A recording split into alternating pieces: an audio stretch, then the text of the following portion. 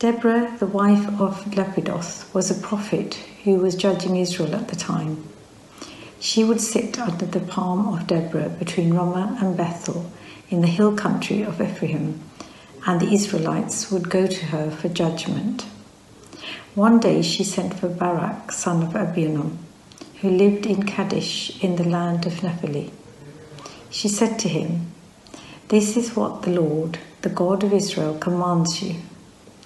Call out 10,000 warriors from the tribes of Naphtali and Zebulun at Mount Tabor, and I will call out Sisera, commander of Jabin's army, along with his chariots and warriors, to the Kishon River.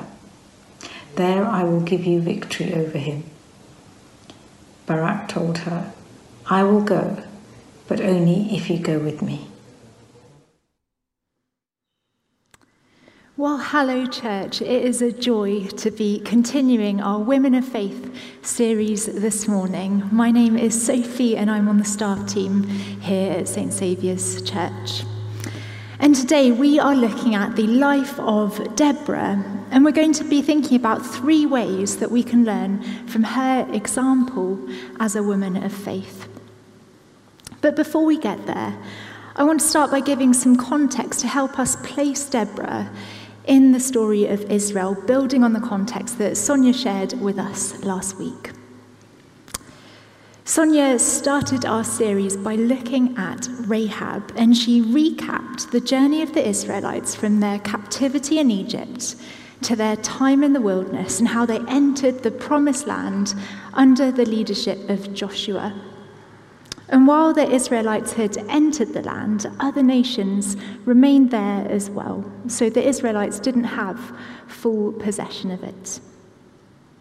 Towards the end of his life, Joshua instructs the Israelites of the way that they should live in the land in order to prosper.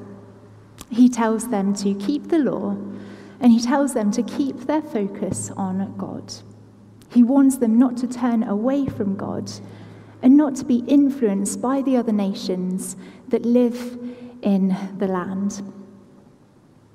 The book of Judges starts with the death of Joshua, and it says that a generation grew up that didn't know him or what the Lord had done for them, and it all began to go wrong from there. The Israelites were influenced by the other nations that lived in the land. They failed to keep the law. They failed to keep their focus on God, and they turned away from God. And because of this, rather than prospering in the land, they were overpowered and they were occupied by the other nations. And eventually they turned back to God and they cried out to him for help. And in response, God raised up judges to lead the people of Israel and to deliver them from danger. And these judges weren't judges as we understand them today in a law court setting, but they were leaders of Israel before Israel was governed by kings. And there's a clear cycle that we see throughout the book of Judges. The Israelites failed to keep the law, and they failed to keep their focus on God. They're then overpowered and they're occupied by other nations. They cry out to the Lord for help because of the oppression that they're facing. And God sends a judge to rescue his people. And we see that cycle again and again and again throughout the book of Judges. The Israelites fail to keep the law and they fail to keep their focus on God. They're overpowered and they're occupied by other nations. They cry out to the Lord for help because of the oppression that they're facing. And God sends a judge to rescue his people. Enter Deborah. Deborah is one of the judges that God sends to rescue his people. Our passage says that she was leading Israel at the time. And while the life of Deborah feels worlds apart from 21st century Sunbury-on-Thames, I think that there are 3 ways that we can learn from her example today. Firstly, Deborah was guided by God. Deborah was guided by God. Our passage tells us that Deborah was a prophet, Deborah is the only judge in the book to be described as a prophet. The next leader of Israel to be described as a prophet is Samuel, which is in the next book of the Bible. And in this way, Deborah is distinctly different from the other judges of Israel, who are known as warriors. Gideon is described as a mighty warrior. Samson is known for his strength. Deborah is a prophet. One commentary explains that prophets were men or women who were believed to be recipients of divine messages that they passed on to others by means of speech or symbolic action.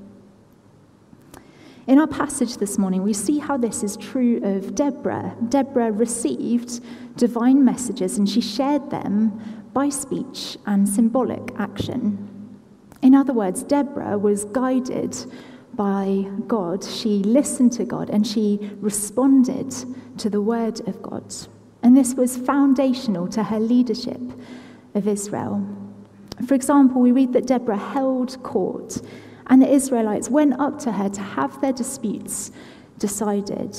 And this is understood to mean that the people would come to her expecting a divine word regarding their present crisis. Deborah settled disputes by wisdom and guidance from God. We then read that Deborah sent for Barak and said to him, "The Lord, the God of Israel, commands you." This command doesn't come from herself, but it's the word of God. It's God that commands Barak into battle, not Deborah. Deborah was guided by God. Her counsel and her instruction and her leadership were a response to listening and responding to the word of God. How can we be guided by God today? Well, one of the episodes of the Alpha film series is called How Does God Guide Us? Scripture, circumstantial signs, common sense, prayer, advice from other Christians, visions, dreams, prophecy, an audible voice are all mentioned as ways that God guides us and speaks to us today. In other words, the way that God speaks are limitless. He's a good father and he loves to guide his children. The question is, do we make space to listen? Bishop Stephen Cottrell, the Archbishop of York, writes that we can only hear God speak when we make space to listen to him. He says that we need to look at God and listen to God in order to hear him speak. When we pray, do we make space to listen? In our day-to-day lives, do we look out for the ways that God is at work and speaking to us? I know that for me, the answer is often no and no. Often my prayer life can look very one-sided. I can forget that it's a relationship and that not only can I speak to God, but that God can speak to me. I tell God everything that I'm thinking and feeling, and then I stop there. I don't make the space to listen. And in my day-to-day life, I'm often so blinkered by the activities of the day that I forget to look for the ways that God is speaking, or I realize them once the opportunity's passed. The ways that God speaks are limitless. He loves to guide his children.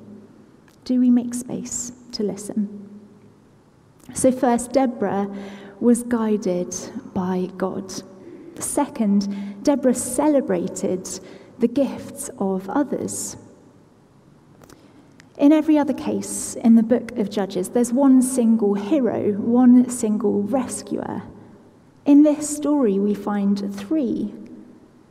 While Deborah was the leader of Israel, the victory was won with the help of Barak, a military leader, and Jael, who we read about later in the chapter.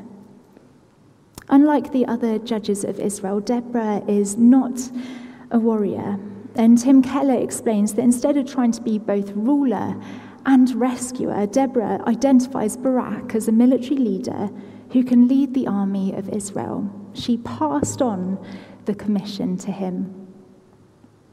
And we also read that Deborah celebrates the part that Jael plays in winning the victory as well. Deborah doesn't try to be the hero. She doesn't try to do everything in her own strength. She celebrates the gifts of others. I'm going to adjust my mic because I feel like there we go. Hopefully that's a bit better. How can we celebrate the gifts of others? Well, I am a big superhero fan, and Simon and I recently watched the film Shazam. There is a spoiler alert coming, so if you haven't seen it, feel free to cover your ears now. And in the film, 14-year-old Billy Batson becomes a superhero, Shazam, but he's a bit of a rubbish superhero on his own. He's not really a superhero at all. He's just a teenager with some special powers. It's only when his 5 siblings become superheroes too that together they live up to their name and they save the day. They were able to do more together than they could ever do alone. And in all honesty, I actually think that celebrating the gifts of others can be really challenging at times. I'm sure that I'm not alone as someone that struggles with comparison. It pains me to admit it, but I can look at the gifts of others and think about all the ways that they are more gifted than me. And that's not healthy, and it doesn't lead to celebrating the gifts of others. But the truth is that each of us has something unique to offer. I can't do what you can do, and that is good. Together we can do more than we could ever do alone. We read this in 1 Corinthians 12, which talks about the body of Christ. We're one body with many parts, and we need all of the parts in order to function. And we see this relationality in the very character of God, in his very being. He is Father, Son, and Spirit. It's relational. Together, we can do more than we could ever do alone. So first, Deborah was guided by God. Second, Deborah celebrated the gifts of others. And finally, Deborah gives God all the glory. Ultimately, under Deborah's leadership, an important victory was won for the Israelites. Yet despite this victory happening under her leadership, Deborah gives God the glory. In Judges 5, a chapter on from the passage that we heard today, we find a song of Deborah, which is one of the oldest poems in the Bible, one of the very first worship songs. And in this song, we see Deborah glorify God for all that he's done. She recounts the victories of Israel and she sings praises to God. She literally repeats the words, "Praise the Lord." She points away from herself and towards God as the one who rescues his people. She glorifies God for all that she's done. Deborah gives God the glory. How can we give God the glory in our lives?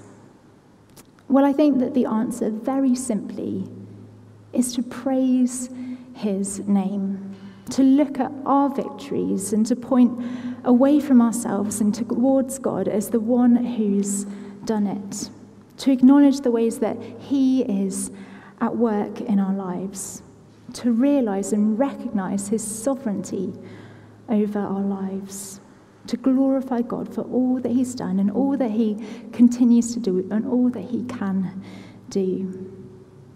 Which feels like a good time to invite the band back up to sing praises to God, to glorify God together. So if you are able to stand, would you like to stand now and let's pray together.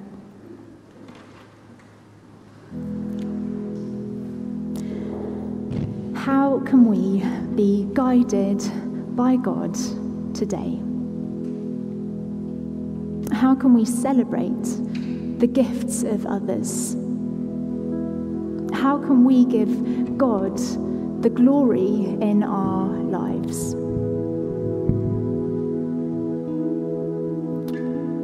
As we've looked at the example of Deborah and asked ourselves those 3 questions, perhaps one of them particularly stood out to you. Perhaps it spoke into a situation in your lives.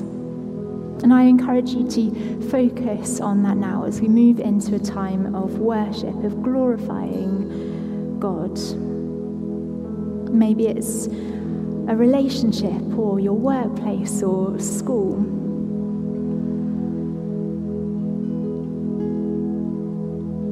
Father, we make space now. We make space to listen to you.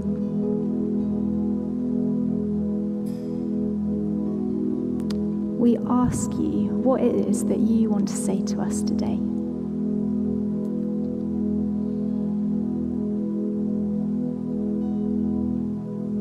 How can we look at the story of Deborah and be inspired in our walks with you?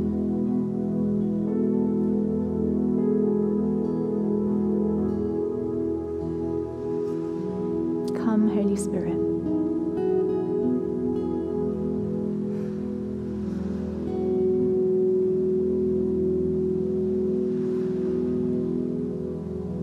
Thank you that you speak to us.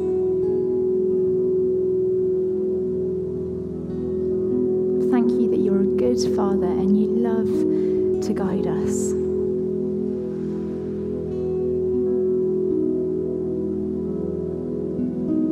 Thank you that each of us are gifted in our own ways and we all have something to offer.